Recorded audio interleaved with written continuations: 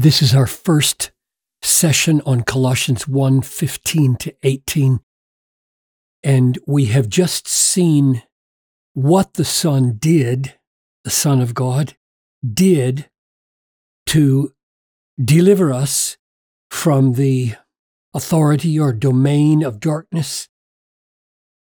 He has delivered us from the domain of darkness or authority of darkness. He's transferred us to the kingdom of his beloved Son, or the Son of his love, in whom we have redemption, the forgiveness of sins. And now it's as though he wants to say, and do you realize who it was who did that? Do you realize the majesty of the one who did that for you? Because this is probably the most majestic description of the Son of God in all of Paul's letters, perhaps in all of the Bible. And it begins like this. He, or who, is the image of the invisible God, the firstborn of all creation. For by him all things were created in heaven and on earth, visible and invisible, whether thrones or dominions or rulers or authorities, all those authorities from which he delivered us, he made them.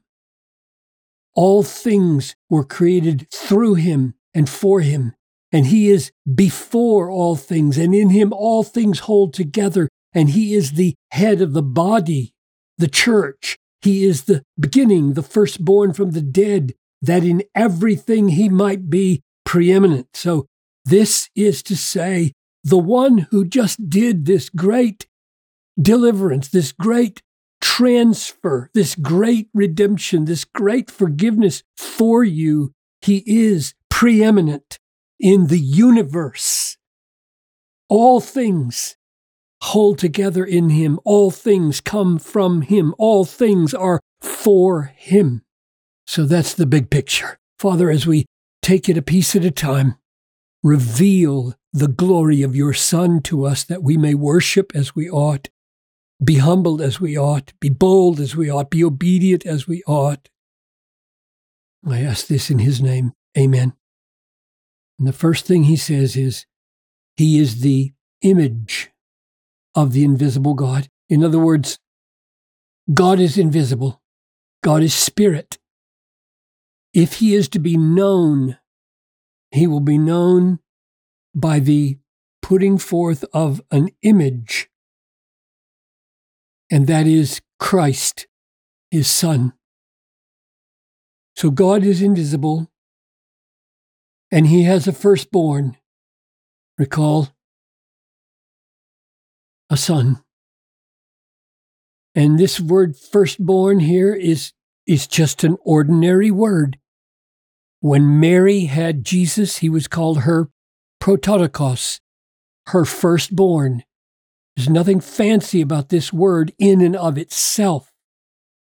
So let's ask this.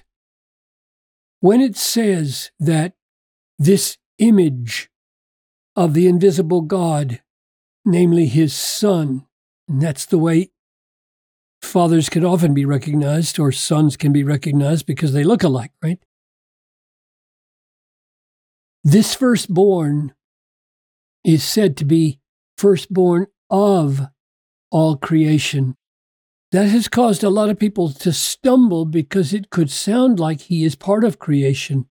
In fact, there are sects today, like the Jehovah's Witnesses, who would argue from this and several other places that Jesus is not very God of very God. He's not the uncreated, eternal Son of God. He is the first creation. He is the firstborn as part of creation. Let me give you 4 reasons why that won't work here in this context.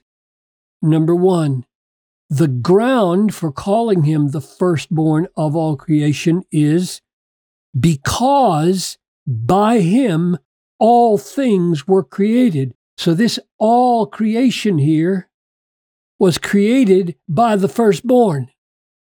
You can't have the firstborn being part of creation and the firstborn being the creator of all of creation. That's the first argument. This ground clause here eliminates, Paul intends for us to know that when he calls him firstborn of creation, he doesn't mean firstborn as part of creation. Firstborn can refer not only to the simple meaning of the first son born in the family, but it comes to mean, without any reference to biological derivation, the very highest status. For example, in Psalm 89, 26, 27, he, the son of David, shall cry to me, Father says, you are my Father, my God, the rock of my salvation, and I will make him the firstborn. I will make him the firstborn, the highest of the kings of the earth.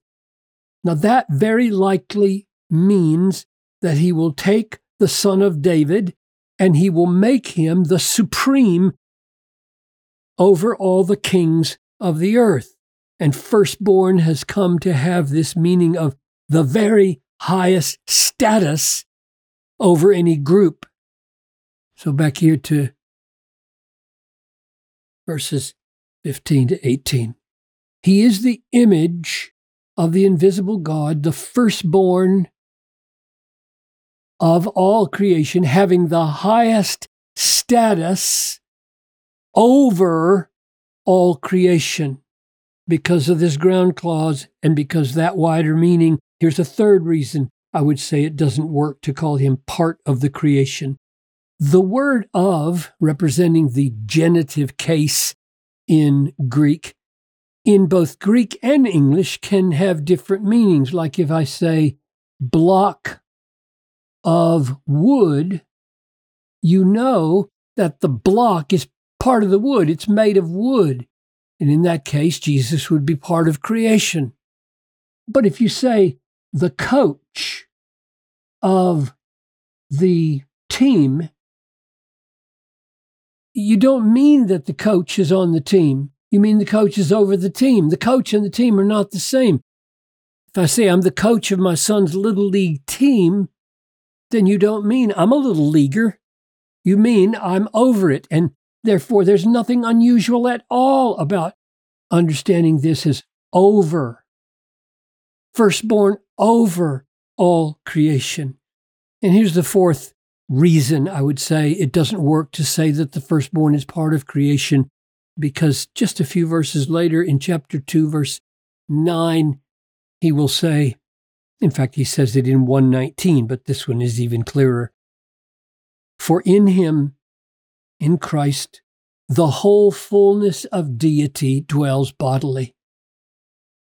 This book, as clearly as any book in the Bible, declares that this image and this firstborn are God. Christ, the Son of God, is God. And therefore, this does not mean the firstborn as part of creation. It means the firstborn over all creation. Now back to image. He is the image of the invisible God. What does that carry? What meaning does that carry? Here's John 1:18. No one has ever seen God. In other words, he's invisible. The only God who is at the Father's side, he, this is the Son, this is the image, he has made him known. So the point of image here, in reference to invisible, is he is making God visible. The incarnation, the coming into being of a God-man, Jesus Christ, who is very God and very man, makes the invisible God knowable in a way that he wouldn't be otherwise. Or here it is again in John 14:9. Jesus said to him, have I been so long with you so long, and you still do not know me, Philip? Whoever has seen me has seen the Father. How can you say, show us the Father? I have shown you the Father because I'm here. Here's a beautiful description of who Jesus is as the image of the invisible God. He is the radiance of the glory of God. So God's glory shines forth in Jesus. And he is the exact imprint of his nature. So the glory of God shines forth in the Son, and the nature of God is evident in his exact imprint in Christ. One more, Philippians 2:6. Though he was in the form of God, Jesus, was in the form of God, he did not count equality with God a thing to be grasped or held on to, but he emptied himself and became a man, took on human form. So, repeatedly in Paul and in John and elsewhere in the New Testament, the invisible God is said to be made visible by an image, and the image is his Son, his firstborn, and that Son is over all creation, distinct from creation, because by him all things were created. It was the creator of the universe who delivered us, who transferred us out of the domain of darkness and into the kingdom of the Son, who redeemed us and who has forgiven us. It is a great salvation because it is done by a great Savior.